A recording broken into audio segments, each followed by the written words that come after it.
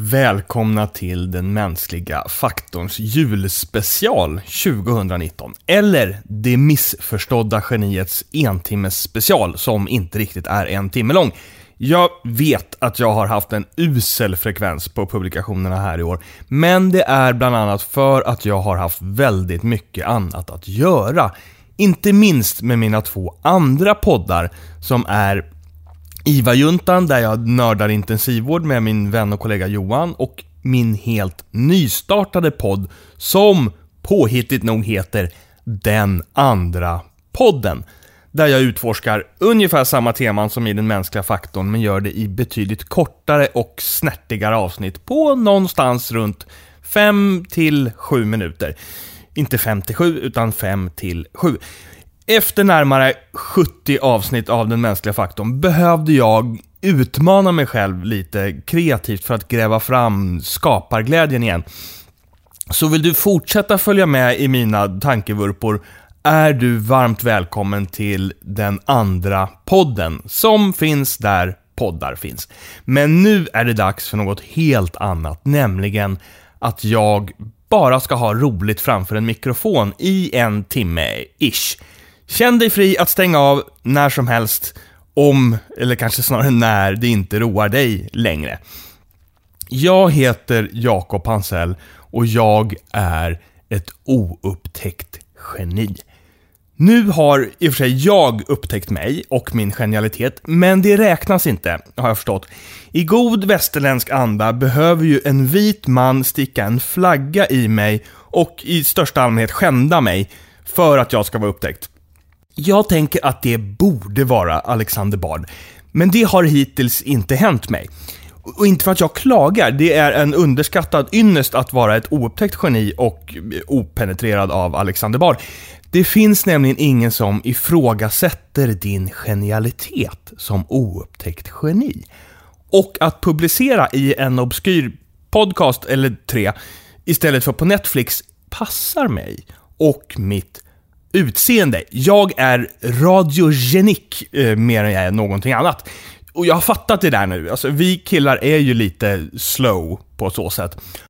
Det är inte lätt att vara en heterosexuell man. Man måste tänka 4 nivåer djupare än den enda nivå man har. Hur som helst är ni alla varmt välkomna till det oupptäckta geniets entimmespecial. Nu är ju inte jag någon komiker alls, utan jag jobbar som intensivvårdssjuksköterska, men jag tänker att folk hellre vill lyssna på en sjuksköterska som försöker vara rolig än få respiratorn justerad av Johan Glans. Så jag borde ju ha ett hyfsat utgångsläge. Plus att i komikens värld kan du ju bara stänga av om du inte gillar det. Om du stänger av något i min värld så dör du. Och det gillar ju ingen. Men det här säger jag naturligtvis bara för att dämpa era förväntningar. Ett genidrag som alldeles för få yrkesutövare använder sig av om du frågar mig. Mina damer och herrar, detta är er kapten som talar. Ja, kapten och kapten, det är väl ett starkt ord. Jag är ingen vidare pilot egentligen. Mina svaga sidor är start och landning. Men så länge vi är i luften brukar allt gå fint. Jag har en fiffig knapp som det står autopilot på. Apropå saker som man inte vill höra så tänkte jag att vi skulle börja lite mjukt idag med att prata om manliga könsorgan. För det är något konstigt med penisar. Jag tror nämligen inte jag har fattat grejer. Eller alltså, jag behärskar ju de 2 praktiska användningsområdena. Men bortsett från det så är de sjukt överskattade. Och estetiskt utmanande. Pålitliga och driftsäkra, ja absolut. Givet att du har ett varsamt handlag. Men de har ju ingenting som är visuellt tilltalande. Så vad är grejen med dickpics? Vad är det ens till att börja med? Jag blir förbryllad här för jag vet inte riktigt definitionen. Måste det vara ett foto eller kan det vara en akvarell eller en schematisk skiss? Ska det vara avsändarens egna organ som är avbildat eller kan det vara någon annans? Blir en dickpic så fort en dick är in the picture? Eller finns det en nedre gräns för hur många procent av bildytan som behöver upptas av själva penisen för att det ska kvalificeras som en dickpic? Det är enormt förvirrande för mig som vetenskapligt orienterad person när definitionen av ett begrepp inte riktigt framgår. Så jag googlade dickpics. En av mina sämre idéer på länge, tror jag. Du vet det där man säger till oss nyfikna människor: Google is your friend. Not anymore, säger jag. Vänner gör inte så mot varandra. Så jag hittade ingen bra definition. Det var inte värt förnedringen att leta igenom träffarna. Så jag är fortfarande lika frågande. Men det som stör mig mest med att jag personligen inte är någon dickpics-snubbe är att det beror på min tekniska oförmåga snarare än mitt omdöme. Det skulle kännas mycket bättre om det var respekten för mina medmänniskor och självinsikten om min penis låga estetiska värde som uteslutande var det som höll mig från att skicka dickpics, snarare än rädslan för att semesterbildvisningen på Apple-tvn inför familjen ska gå snett. Här har vi Ground Zero, här är Frihetsgudinnan och här... pappa, är det där din snopp? Nej, det är The Chrysler Building. Pappa, varför har du tagit kort på din snopp? Det är ett stilleben, gumman. Det är ett stilleben. Still a boner heter det på engelska. Könsorgan generellt kräver ju ganska mycket av kontext för att flyga, rent visuellt. Alltså att visa könet för någon som inte är uppvärmd eller har något sammanhang att sätta in det i eller någon slags bakgrund till varför det exponeras är lite som om en trollkarl bara skulle köra avslutningen av alla sina nummer. Hjärte 3, en kanin och en paljettklädd kvinna som sitter ihop på mitten. En dick tagen ur sitt sammanhang är lite som en fisk på torra land. Och jag tänker ål. I fel sammanhang är dicken som en ål på torra land, men i rätt sammanhang är den som en ål i vattnet.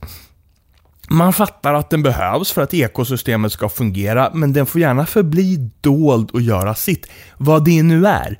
Vi vet att vi behöver dig och vi uppskattar att du finns, men det betyder inte att vi behöver se dig. Eller som det står på Wikipedia: under dagen ligger ålen nedborrad i bottensedimenten, men när mörkret faller kommer ålen fram. Kusligt likt ett skötsamt manligt könsorgan, skulle jag vilja påstå. Och ålar, liksom dickar, lever dessutom sexuellt inaktiva i ganska många år innan något slags uppvaknande inträffar. Och då är det helt plötsligt bara en sak som existerar för dem. Så till den milda grad att de korsar världshaven i totalt tunnelseende på väg till Sargassohavet för att föröka sig. Enligt Wikipedia är det för övrigt inte känt hur de tar sig dit. Nu är jag förvisso inte marinbiolog, men jag har en hypotes i all ödmjukhet, och den är att de simmar. Jag har inga starka belägg för det. Det är mer av en magkänsla, men jag tycker att det känns rimligare än alternativen, vilka de nu skulle vara. Men hur de nu än tar sig dit så tycker jag synd om dem. Det är synd om ålarna. Tänk dig den sexuellt nyvakna ålsnubben Håkan som lämnar Halmstad, tar sig igenom Kattegatt och Skagerrak, korsar Nordsjön och sen simmar diagonalt över hela Atlanten.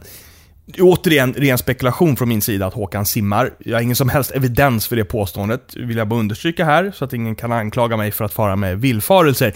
Men låt oss leka med tanken att Håkan nu då simmar tvärs över hela Atlanten, bara för att få ligga.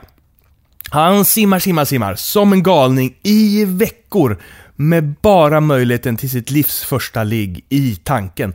Och när han väl kommer dit och aktiverar Tinder så får han ihop det med sin barndomskompis Kerstin, som han har simmat med hela vägen från den där lilla flodkröken hemma i Nissan. Vilket sabla antiklimax. Varför simmade vi hela den här vägen egentligen? Är det på riktigt inga ålar som ifrågasätter det här upplägget? Miljoner pubertala och kåta ålar simmar bredvid varandra i tusentals sjömil för att få ha sex med ålar. Är det aldrig någon som bara säger vi skiter i det här, vi kan väl lika gärna ligga här? Apropå dickar, för ett tag sedan så snubblade jag över en vetenskaplig artikel där man hade testat hur sömnbrist och kokain påverkade hanråttors sexuella beteende. Och det visade sig då att upp till 4 dygns sömnbrist ökade antalet erektioner och spontana ejakulationer efter injektion av kokain. Det är ju en fullkomligt revolutionerande upptäckt som väcker så många frågor som jag inte har svar på, sådär som storslagen vetenskap gör. Hur i hela världen håller man till exempel koll på antalet råtterektioner? Hur stort organ har egentligen en välhängd råtta? Det kan ju rimligen inte röra sig om särskilt många millimeter ens i erigerat tillstånd. Och den är ju liksom på undersidan av råttan. Det måste vara väldigt lätt att missa en råtterektion, till skillnad från hur det är för oss stackars män som är så anatomiskt konstruerade att det är svårt att missa. Det finns estetiska nedsidor med att gå på 2 ben, kan väl bara konstatera. Hur räknar man sen de spontana råttejakulationerna? Min erfarenhet av råttejakulationer är rätt så begränsad, höll jag på att säga, men i ärlighetens namn är det ju faktiskt helt obefintlig. Men baserat på besläktade erfarenheter som man kan extrapolera volymsmässigt skulle jag säga att vi gissningsvis är ju nere på mikroliter och snackar. Hur ser man det? Och inte minst, vem betalar för det här? För det här är inte någon engångsföreteelse. Den som har forskat mest på det här heter Monica L. Anderson i Brasilien har byggt hela sin karriär på att utsätta gnagare för sömnbrist och sen ge dem olika sorters narkotika för att se om de får fler eller färre erektioner. Hon står på riktigt med som författare på flera 100 vetenskapliga artiklar på temat. Det är uppenbarligen ett aldrig sinande område för nya upptäckter. Och givet hur världen törstar efter kunskap om hur kåta råttor blir efter sömnbrist och knark, så är det väl självklart att Monica ska fortsätta sitt verk i tjänst för mänskligheten. Men jag är ändå aningens förundrad över att pengarna rullar in efter 14 års studier. Och hon avslutade förstås den här artikeln med den gamla klyschan "Further studies are required". Vi vet tydligen inte tillräckligt om det här ännu. Det är respekt att klara av att sälja in den klassiska slutklämmen med något mått av trovärdighet när man studerar höga råttor som masturberar. Eller nu masturberade ju i sig inte råttorna, utan det var helt spontana ejakulationer man kollade på. Men ändå, further studies are required. Man måste väl ändå älska vetenskapen. Som till exempel forskningen om fecal transplants, som har funnits ett tag men som jag inte riktigt har läst in mig på. Fecal transplants översätts på normal svenska bäst till avföringstransplantationer. Det man gör här är alltså att ta bajs från en noga utvald donator och med jämna mellanrum spruta upp det i Mumindalen på en patient med svårt sjuk lever. Och då får vederbörande färre komplikationer av sin leversvikt. Så intuitivt och självklart. Jaha, vänta, du har en sjuk lever, ja, då borde väl det bästa rimliga vara att trycka upp någon annans bajs i röven, eller?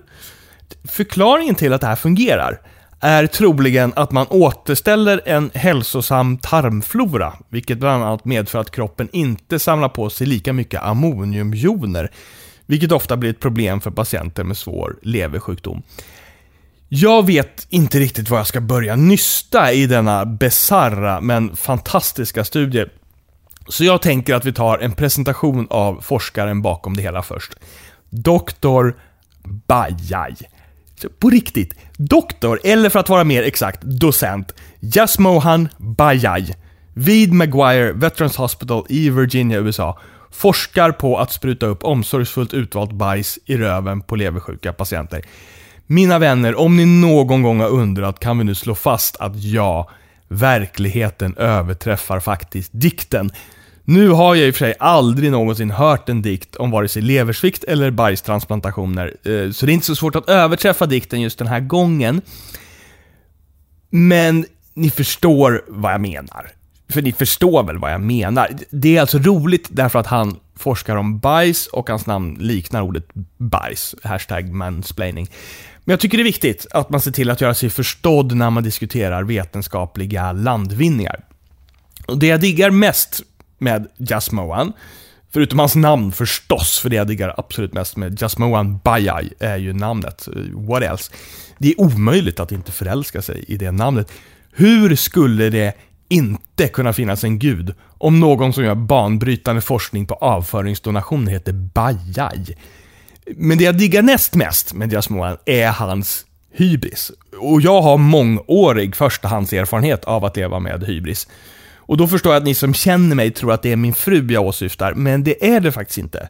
Utan det jag försöker bekänna officiellt här är att jag själv har ett generöst tilltaget mått av kronisk hybris, som ganska ofta är befogad också, skulle jag påstå.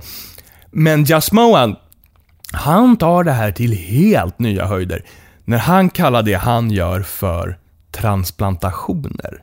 Så han tar en persons avföring och sen stoppar han in det i en annan person genom den enda väg som man överhuvudtaget kan tycka känns som att det är i närheten av värdigt att stoppa in bajs.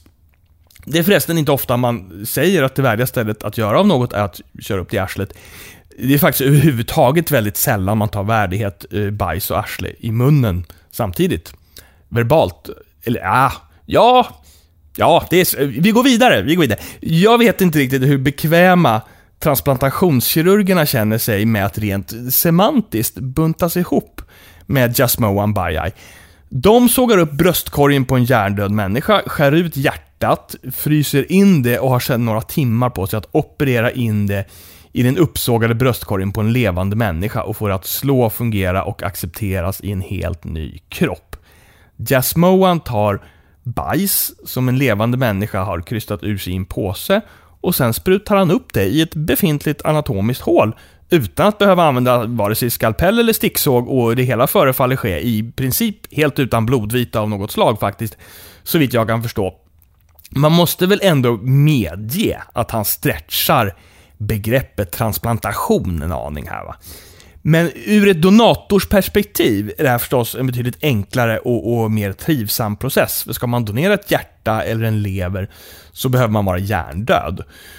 Och det kan jag informera om av egen erfarenhet. Nu lät det som att jag har erfarenhet av att vara hjärndöd, vilket jag hör och häpna inte har. Men jag jobbar emellanåt med patienter som blir hjärndöda, och för att nu lägga in en seriös uppmaning i det här för övrigt ganska oseriösa anförandet so far: låt dina nära och kära snarast möjligt få veta hur du ställer dig till organdonation och anmäl dig i donationsregistret, så sparar du din familj otroligt mycket beslutsångest om du en dag kommer att ligga där. Men den här problematiken gäller förstås inte för Jasmoans citat noggrant utvalda slutcitat bajsdonator. Nu ska jag inte påstå att tillvaron som avföringsdonator är helt bekymmerslös. Det måste finnas en viss nervositet i att ha pressen på sig att hela tiden bokstavligen leverera bra skit. Jag menar, hur medveten är du egentligen om din tarmflora och hur du kan påverka den? När jag går på indisk restaurang kan jag beställa in en vindaloo och svettas igenom lunchen och inte bekymra mig så mycket för hur det ska gå sen. Men om jag hade varit avföringsdonator, då är det helt plötsligt någon stackars liten söt alkoholiserad farbror på nedre botten i Blackeberg som kommer få ont i magen, renskita och analsveda. Och jag vet ärligt talat inte om jag är beredd att ta det ansvaret. Men jag högaktar dem som gör det. Och jag högaktar Jasmoan Bayai för hans medicinska gärning som av allt att döma faktiskt hjälper människor. Både Jasmoans skitforskning och Monikas ejakulerande råttor illustrerar någonting väldigt vackert. Den mänskliga förmågan att bli uppslukad av ett syfte och att dedikera sig själv, sitt liv och sin tid åt det syftet. Det påminner lite om Jesus, kan jag som religiöst orienterad individ tycka. Jesus var uppslukad av ett syfte redan som 12-åring när han rymde från sina föräldrar när de var på påskfirande i Jerusalem, den stora staden. Och när firandet är över samlar Josef och Maria ihop sin familj och påbörjar vandringen hemåt. Men Jesus är borta. Fast det här börjar de fundera på först efter, lyssna här nu, en hel dags vandring. De lämnar storstaden och går en hel dag utan att ha koll på om deras 12-åring är med eller inte. Maria, katolikernas ojämförligt största helgon, den heliga modern, hade i Sverige 2019 sannolikt blivit anmäld till SOS. Men jag kan sympatisera med henne. För hade jag fått höra av en ängel att min unge ska kallas den högste son och frälsa världen och att hans välde ska vara för evigt, då finns det en risk att jag också skulle bli lite slö i min tillsyn. För om det ändå är förutbestämt att min son ska frälsa världen, då kommer väl Gud knappast låta honom bli mördad av en psykopat på vägen till skolan. Han kan gott gå själv. Jag hade nog blivit frestad att testa den där förutsägelsen lite rent av. Alltså, skicka ut barnvagnen mot röd gubbe på Sankt Eriksgatan. Låt ungen tugga på kabeln till hårtorken oövervakad i badkaret. Servera honom socker. Utmana lite, testa hur långt man kan pressa Gud på att leverera på sitt löfte. Så vi måste visa lite förståelse för Maria här. För det kan inte ha varit lätt att uppfostra Jesus. Alltså, världen snurrar faktiskt inte kring dig, unge man. Fast mamma, det är ju det den gör. Eller ta den klassiska diskussionen i alla religiösa familjer. Jag vill inte gå till kyrkan, mamma. Men varför vill du inte gå dit då, gubben? Alltså, jag vet inte, men... Alltså det här låter kanske knäppt, men det känns som att folk snackar en massa om mig där. Och vi ska inte bara prata om hur Josef måste ha haft det. Världshistoriens tuffaste plastfarsa-jobb. Min riktiga pappa sa att jag fick. Och vad svarar man på det? Jag skiter i vad din riktiga pappa sagt. Och sen träffas man av en blixt i huvudet. Nu är din riktiga pappa inte här. Och då är det jag som bestämmer. Min riktiga pappa är överallt. Och han är starkast i världen. Okej, men du har flytväst på dig i båten om du nu inte kan gå på vatten, unge man. Och apropå vatten och Jesus, har du någon gång funderat på hur Jesus yngre syskon måste ha haft det? Alltså, storebrorsan bor hemma tills han är 30 och morsan tror att han är en gud. Varför kan du inte vara med som din storebror? Han tar faktiskt bara med sig i vatten när hans kompisar ska ut och festa. Nu tror jag i och för sig inte att Jesus hade det särskilt lätt själv för den delen. Tänk dig bara chocken att inse att familjeföretaget inte alls är ett snickeri i Nasaret, utan att din riktiga farsa vill att du ska ta över universum. Och du som precis hade sökt till spelutvecklarprogrammet i gymnasiet, nu måste du byta till influencerprogrammet, eller vad man nu ska gå för att lära sig hantera all makt i himlen och på jorden. Men Jesus hade alltid ett syfte. Han byggde inte bara på sitt personliga varumärke eller samlade pengar på hög till pensionen. Han hade mer meningsfulla saker för sig än att internetshoppa och planera nästa semester. Han hade större mål än att kunna köpa en större lägenhet på en finare adress, leasa en Tesla och gå ner 5 kilo till sommaren. Jesus påminner på så sätt faktiskt ganska mycket om Tyskland. För Tyskland har insett sitt syfte. De har byggt autobahns rakt igenom för de har fattat att ingen vill stanna här. Vi är en väg till något annat. Och det är ingen diss av Tyskland, för det är verkligen en jättebra väg till något annat. Och Tyskland har sina fina sidor, bokstavligen. För det är ju sidorna som är Tysklands största fördelar. Det gränsar till Nordeuropa i norr och Sydeuropa i söder. Och Tyskland har fattat att ingen vill fira sin smekmånad i Dortmund. Tyskland har hittat sin nisch. Det enda problemet med Tyskland är att det aldrig tar slut. Till skillnad från Danmark. Alltså Danmark är ju som Sverige fast lite fullare. Och så förstår man inte ett ord av vad någon säger. Så det finns ingen som helst anledning att ens kliva ur bilen i Danmark. Och Danmark har löst det genom att det tar slut helt enkelt. Du kan tanka och äta lunch i Sverige och sen bara låsa dörrarna, blunda och köra, höll jag på att säga, men åtminstone titta och köra. Och sen är Danmark slut, utan att några pinsamma språkincidenter har uppstått med danskar som tror att du förstår dem bara för att de förstår dig. En av oss två pratar ett språk som båda förstår. Den andra pratar ett språk som ingen av oss förstår. Jag är ingen expert, men för mig låter det som att det finns ett av de här två språken som vore mer rationellt att använda sig av. Men Danmark tar slut. Det gör inte Tyskland. Det är som en svensk övergångsregering. Med en väsentlig skillnad, och det är att i Tyskland får man alltid raka besked. När du har blivit tvungen att tanka i Tyskland och går fram till en av alla poliserna som står där och säger fortsätt söderut, här finns ingenting att se, och frågar om vägen. Ursäkta, Entschuldigung, wo ist Schweiz? Då svarar hen geradeaus Süden und dann links, bitte. Nu för tiden är det ju inte så ofta man frågar en polis om vägen i och för sig, eftersom alla använder GPS. Vår tids mest genusradikala uppfinning. Det enda tillfälle där män blint lyder en kvinna. Varför talar alla GPSer jag stött på med kvinnoröst? Det här måste vara någon slags matriarkal konspiration. Jag blir djupt kränkt i min manlighet av att bli tvingad att ta order av en kvinnoröst. Dessutom inom de allra manligaste av kompetenser. Köra bil och hitta vägen.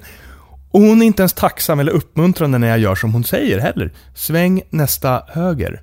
Om jag då svänger nästa höger, då är hon bara tyst. Så ett litet tack eller bra gjort kostar faktiskt så lite, men gör min dag så mycket trevligare.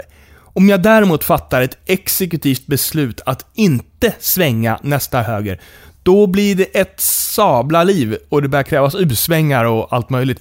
Din rutt beräknas om. Feministiska härskartekniker kallar jag det där för. Din rutt beräknas om. Ekar i alla fall i mitt huvud när jag får höra jag är inte på humör ikväll. Det är inte lätt att vara man nu för tiden. Man hunsas av en kvinnlig GPS samtidigt som man utmålas som en mansplainande översittare med en överdriven syn på sin egen betydelse och snopptillägg på lönen. Det är faktiskt inte roligt alls. För det första finns det inget riktigt ord som heter mansplaining. Det är en konstruktion av engelskans man som betyder man och explain som betyder förklara. De här två orden sätter man ihop till mansplaining för att antyda att män övertydligt förklarar saker för kvinnor som de redan vet om. Och det händer inte. För det andra tar jag illa upp när folk säger att jag tycker att jag är viktig. Jag tycker inte alls att jag är särskilt märkvärdig. Det är fakta. Och för det tredje blir jag faktiskt kränkt när vi diskuterar lön och någon påstår att jag har snopptillägg. Man säger inte så till en kollega. Snopptillägg. Det heter penisbonus. Jag tror inte alla förstår hur svårt det är att vara man nu för tiden. Framförallt är det svårt att vara man och 40. Sommaren 2018 var den sommaren då jag blev en 40-årig man. Alltså, hankön var jag redan innan. Men sommaren 2018 fyllde jag 40 år.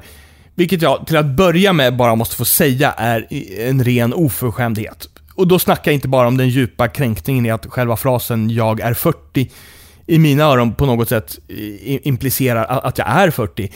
Utan jag är ännu mer uppbragt och självaste 40-årsålderns vägnar.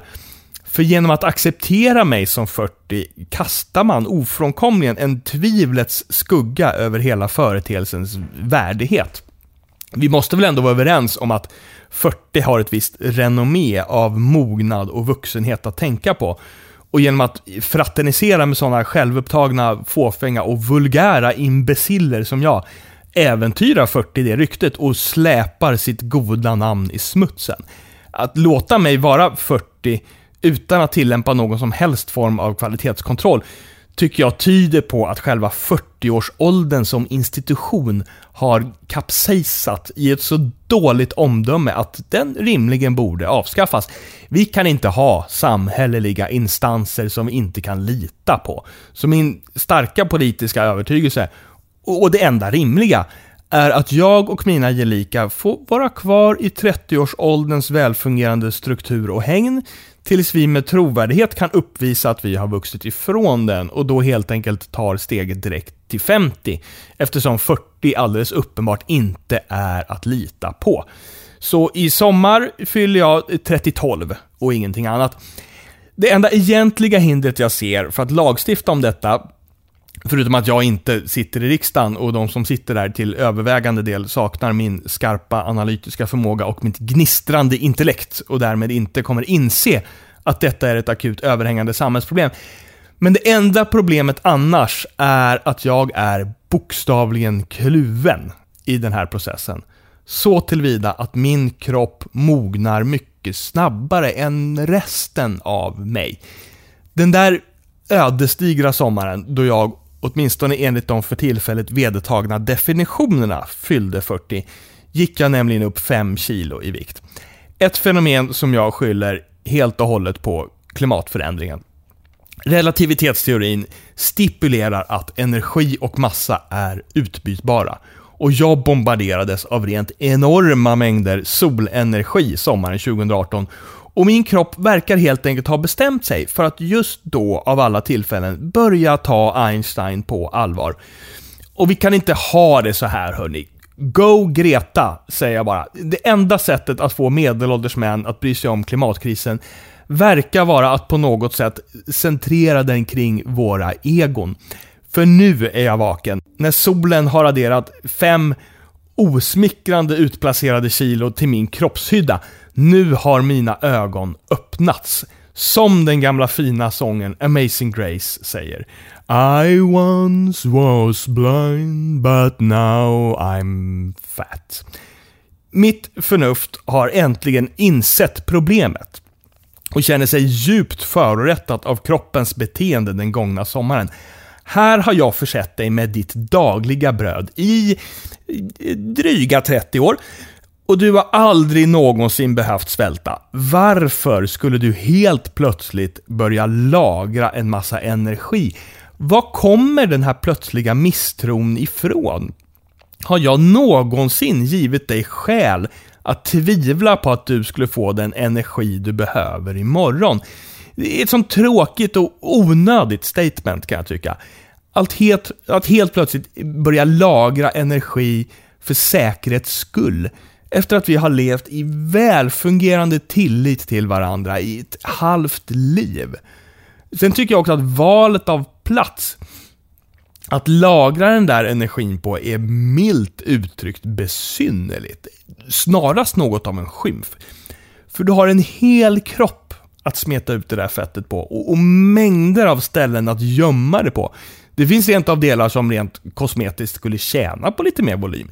Jag har ganska små fötter till exempel. Ingen skulle störa sig på om jag gick upp till storlek 44 i skor. Men när kroppen ska lagra energi, då av alla tillfällen skiter den helt plötsligt i naturens lagar. Det går bra att omvandla energi till massa, men att sen placera den där massan där tyngdlagen logiskt sett skulle vilja ha den, längst ner i fötterna, det går då rakt inte för sig. Det hade absolut kunnat vara värre än att fettet lägger sig som en greppvänlig gymsandsäck runt midjan. Det hade varit besvärligt om jag över sommaren hade utvecklat en 5 kilos kettlebell-pung till exempel. Men det faktum att det finns sämre alternativ betyder inte att det är fritt fram att placera den där massan runt midjan utan att ens ha rådfrågat mig först. Just i mitt fall råkar jag ju redan ha ett 1 centimeters lager av päls på magen. Kan vi inte ta hänsyn till det när vi fattar sådana här beslut? Den lilla antydan till magrutor som jag ibland lyckas mejsla fram ligger redan dold under tät vegetation. Måste vi placera våra energireserver i vägen också? Rutor och rutor förresten. De är så asymmetriska i mitt fall att det mest ser ut som en gammal stengärdsgård från 1200-talet som är vilt övervuxen med mossa och gräs. Otroligt sexigt. Jag riktigt känner hur min svans av obehagliga stalkers dreglar och mångdubblas till antalet av denna osande sexappeal. Men vi ska inte hänga upp oss på mina överdrifter och fantasifoster här. Och med överdrifter och fantasifoster menar jag förstås mina obehagliga stalkers. Mina asymmetriska fettbeklädda magrutor höljda i osannolikt mycket kroppshår är och förblir tyvärr en sorglig sanning. Möjligen lättsaltad. Lättsaltade magrutor med kroppshår. Jag vill gärna tro att det var jag som myntade den frasen, så notera var du hörde den först. Det finns en anledning till att jag gärna har kläder på mig, förutom lagen. Nu är det ju inte så att jag bryr mig om hur jag ser ut, men jag bryr mig väldigt mycket om att se ut som att jag inte bryr mig om hur jag ser ut. Och det är banne mig ingen lek att hitta en tröja som framhäver ens muskler utan att se ut som att man vill framhäva sina muskler. Det är svårt att vara man. Men nog om det. Den viktökning som solen och inget annat än solen förorsakade min kropp att genomgå den ödesdigra sommaren 2018 som en fullständigt obefogad misstroendeförklaring mot min förmåga att försörja den. Den viktökning som min kropp har verkställt helt utan att göra några som helst estetiska överväganden. Den viktökningen har gjort min redan ansträngda relation med badrumsvågen rent olidlig. Maken till ouppfostrad varelse har jag då aldrig stött på. Det här kanske inte borde komma som någon överraskning, men jag har upptäckt att badrumsvågar varken har taktkänsla, empati eller psykologisk fingerfärdighet. De säger sitt budskap rakt ut bara, 78 kilo, utan att visa den minsta hänsyn för hur jag känner. Väldigt mycket tyder på att badrumsvågarna och GPSerna har ingått en hemlig pakt med det uttalade målet att eliminera självkänslan hos medelålders män. Jag skulle vilja ha en badrumsvåg som jobbade lite mer som en bra chef gör med sina lönesamtal. Vi är supernöjda med din längd. Den är faktiskt riktigt bra för där du befinner dig just nu och jag älskar din ambitionsnivå. Det lilla område där jag kan se att du har en utvecklingspotential är den här vikten på 78 kilo. Den är inget stort problem, men jag måste ge dig någonting att förbättras inom, eller hur? Det är ju ändå mitt jobb att hjälpa dig utvecklas. Annars är vi supernöjda med dig och din insats och med de där magrutorna som jag vet ligger lite random, huller om buller, väl dolda under björnpäls och 10 Bregottpaket. Med de förutsättningarna är det en utmaning som jag är övertygad om att du kommer klara av. Och sen kommer löneförhandlingen som i det här fallet skulle bli skrämmande likt ett normalt lönesamtal för oss landstingsanställda. Ja, vi är ju jättenöjda med dig, men som du vet är det inte mycket kalorier i potten i år. Har du funderat något på döden förresten? Det borde du kanske börja göra nu. Döden har i och för sig inte tagits upp av en enda chef för mina lönesamtal hittills under min karriär, men jag misstänker att det närmar sig så här nu på ålderns höst. Eller kanske sensommar då. Ålderns vår har i alla fall passerat med all önskvärd tydlighet och någon slags ålderns sommar, jag vet inte katter om jag har märkt av. Det var väl en typisk svensk sommar då kanske. Hur som helst så är det enda argumentet för att fylla 40 att alternativet faktiskt är sämre. För det måste man ju ändå ge döden. Den får allt annat att framstå i bättre dagar. Att fylla 40 är ju inte så pjåkigt jämfört med att dö. Även om det naturligtvis är en checkpoint på vägen mot döden. Och den där vägen är ju en enkelriktad gata, så varje checkpoint vi passerar för oss närmare slutdestinationen.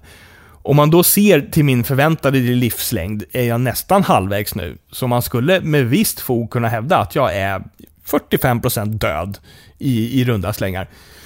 Hur gammal är du egentligen? Jo, jag blev 45% död i somras. Ja, jag vet, det kan man inte tro. Och det känns ju inte så. Det känns som 60% ibland. Ja, men du vet, ålder, det är ju bara en siffra. Jo, tack. Min deklaration är bara siffror den också. Men det blev ett sabla liv när jag fifflade med den sist. Hur det nu än är kan jag bara konstatera att jag aldrig har varit så nära min egen död som jag är nu. Och ibland när jag duschar fantiserar jag om min begravning. I synnerhet vad jag vill att folk ska säga på min begravning. Hur jag vill att andra ska summera mig som person och det liv jag har levt. Och sen jämför jag det med det liv jag faktiskt lever och ser att de där två berättelserna skär sig med varandra. Jakob såg alltid sina medmänniskor. Men han låtsades väldigt ofta som att han inte gjorde det. Särskilt på bussen faktiskt, där han hade en fenomenalt välslipad förmåga att tidigt upptäcka bekanta så att han sedan kunde påskina att han inte såg dem genom att hela tiden rikta blicken någon annanstans och undvika ögonkontakt. Han var en otroligt generös människa. Han var så generös att han ofta hoppades att det inte skulle sitta en tiggare utanför Konsum. Och han älskade sin familj. I synnerhet när de var någon annanstans och han fick vara för sig själv, vilket ofta gjorde semestrarna till en svår tid för honom. Det finns beteendemönster och dragningar i mitt sätt att vara och tänka och agera som jag inte gärna skulle se att de nämndes på min begravning. För det är inte så jag vill bli ihågkommen. Och jag tror det där kan vara djupt hälsosamt att fundera över ibland. Vi funderar mycket på döden i min familj. Åtminstone jag och min son. Och det kan delvis vara mitt fel att han funderar på det ibland. En kväll för ett par år sedan när han kom upp och inte kunde sova så började jag fiska lite efter varför han hade svårt att sova. Så jag frågade honom om han var rädd för att jag skulle dö. Och då blev han det. 10 poäng av 10 möjliga på pappatestet. Men jag tröstade honom på mitt sätt. För om man inte bara är pappa utan också en luttrad ambulanssjuksköterska och intensivvårdssjuksköterska med lite svårt för att ljuga, så flyger det inte att säga det är klart jag inte kommer dö nu. Utan jag ser mig själv liksom utifrån, som man ser en bilolycka i slow motion, ser jag mig själv börja föreläsa om olika dödsorsaker och sannolikheter för min då 8-årige son som bara vill skickas i säng igen med ett lugnande besked. Alltså, det är ju väldigt ovanligt att man dör i min ålder. Ja, det händer ju, absolut. Men det är ovanligt. Och när det händer så är det oftast att man har någon svår sjukdom som cancer eller så. Och det har ju inte jag. Så vitt vi vet. För det vet man ju förstås inte förrän man upptäcker det. Men det är inget i nuläget som talar för att jag skulle ha det. Sen finns det ju de som dör i olyckor. Men du vet, det är väldigt sällsynt att man råkar ut för en olycka när man sitter i soffan och tittar på tv. En del andra som dör unga blir ju skjutna. Men de är nästan alltid kriminella. Och det är ju inte jag. Jag har i och för sig haft några patienter som bara råkade vara på fel plats när några kriminella sköt på varandra och så blev de träffade. Men det är ovanligt. Och så finns det ju de som tar livet av sig, men det har jag inga planer på att göra. Åh, vad lugn han blev. Du vet, den där delen av mitt förnuft som hade checkat ut och svävat upp i taket och bevittnade tågkraschen bara skrek, sluta prata! Men jag är så dålig på det. Jag är jättebra på att börja prata. Inte så bra på att sluta. Så jag tänkte fortsätta med döden en stund till. För alla vill ju veta vad som händer efter döden, men ingen vill ta reda på det. Så jag förstår att ni har oerhört höga förväntningar på att jag ska leverera raka svar om sanningen här. Men jag måste göra er besvikna och erkänna att jag inte vet exakt vad som händer efter döden. Faktum är att jag brukar fundera mer på vad som inte händer efter döden. För då har jag ju mycket bättre odds att faktiskt ha rätt. Och jag trivs överlag bättre med mig själv när jag har rätt.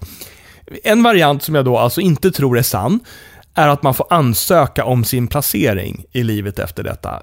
Och att vi människor då skulle komma till intervjun taggade till tänderna efter att ha skickat in vårt CV och vårt brev och faktiskt fått den där kallelsen av Gud själv.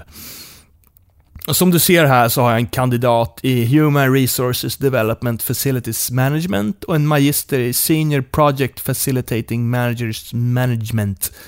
Och jag är väldigt intresserad av en managementkarriär och ser. Som du också kan se där har jag haft 3 fasta jobb. Slutade på alla 3 efter ungefär ett år. De var lite för slow för mig. Jag såg inte riktigt min managementkarriär ta fart inom någon rimlig tidshorisont hos någon av dem. Så jag sökte mig hit istället. Okej, säger Gud och lyfter lite fundersamt på ögonbrynen och bläddrar i pappren. Du har inte skrivit något födelsedatum här, men jag gissar att du är född på 90-talet.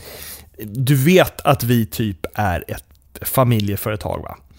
Och att vi har funnits ganska länge nu. Jag är vd och har varit det sen, ja, vad blir det? Uppåt 14 miljarder år i alla fall. Och min son är vice. Och så har vi 3 vice män dessutom som har varit med oss ganska länge nu. Vi har alla rätt så starka positioner, så jag vet inte riktigt om vi är arenan för en snabb managementkarriär. Men får se här nu. Du skriver att du gillar att ha många järn i elden. Vi har ju en avdelning, en trappa ner, som skulle kunna vara ett hett alternativ för dig. Okej, hur är det där då? Nej, det är ett rent helvete, det ska jag inte ljuga om. Och det är helt och hållet avdelningschefens fel. Han är en elak jävel om vi ska tala klarspråk. Så jag skulle definitivt inte rekommendera det. Men jag vill lägga alla korten på bordet här så att du ändå vet att den möjligheten finns. Och nu blev det kanske lite jobbigt för jag använder ju G-ordet. Det händer ju något roligt med oss svenskar så fort det blir lite religiöst. Man kan svära och använda könsord i familjetv utan att någon blir förnärmad. Men så fort man börjar prata om Gud så blir det alltid lite dålig stämning. Alltså det är inget farligt. Nästan varenda människa i den här världen som inte har svenska som sitt modersmål är lite religiös. Och några av dem är faktiskt fullt fungerande individer, både socialt och intellektuellt. Men när man kommer ut som religiös i Sverige är det nästan som att folk känner sig lurade. Men du som är så normal, alltså du är ju inte som alla andra kristna. Jaha, känner du många som är kristna? Nej, bara du faktiskt. Men så kommer ju Knutby upp naturligtvis, och då brukar jag erbjuda min allra djupaste analys och sakkunskap. Att det som gick så otroligt snett i Knutby var att de åkte fast. Annars hade de något riktigt bra på gång där. Verkligen. Oerhört representativa för svensk kristenhet. Vi svenskar, vi blir så kissnödiga så fort det blir lite religiöst. Det får inte bli någon sån där fundamentalism. Det är som att vi drabbas av kollektiv Asperger så fort vi pratar om religion. Helt plötsligt ska allt tolkas bokstavligt. Det är väl ingen som någonsin har ifrågasatt Karin Boye för att det faktiskt inte alls gör ont när knoppar brister. Eller gått i spinn på att Chicagos sångare har en hel kropp fast han sjunger If you leave me now you take away the biggest part of me. Eller påtalat att solen inte alls slocknade när någon tjej lämnade en deppig och trånande Bill Withers 1971. För om den hade gjort det hade det inte funnits något liv kvar på jorden. Men vi sväljer utan att blinka Ain't no sunshine when she's gone. Och tusentals andra sådana fraser. Vi inte bara sväljer dem, vi älskar dem. För de kommunicerar sanningar som är för sanna för att låta sig fångas i bokstavlighetens fängelse. Och för stora för att rymmas i exakta formuleringar. Precis som religionen. Och vi behöver den sortens sanningar. Jag kan till exempel sakna tanken på en domedag i vårt sekulariserade samhälle. För en domedag säger att det spelar roll hur du lever ditt liv. Det spelar roll hur du beter dig mot andra människor, mot dig själv och din egen kropp. Det spelar roll hur du förhåller dig till den här skapelsen och vilka avtryck du lämnar i vår värld.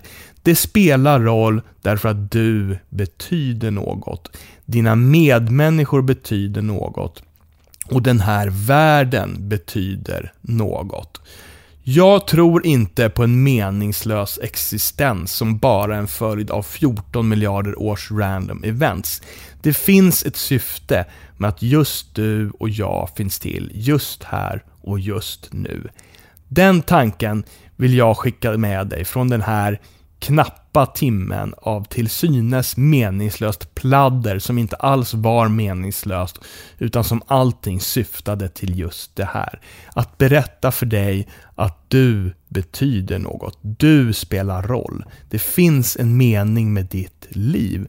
Försök att finna den. Kasta dig ut i äventyret att leva ditt liv så att åtminstone en person har något fint att säga på din begravning utan att behöva ljuga. Fanns det alltså en andlig baktanke med allt det här? Har jag lurat dig hela tiden? Här har du skojat om dickpics och så visar det sig att du är religiös. Ja, vet du vad? Jag skojar om dickpics och pratar om Gud på samma gång. För jag är djupt övertygad om att om inte Gud hade någon humor så hade banne mig kukar sett annorlunda ut. Tack för mig. Ni har varit en underbar podcast-lyssnarpublik.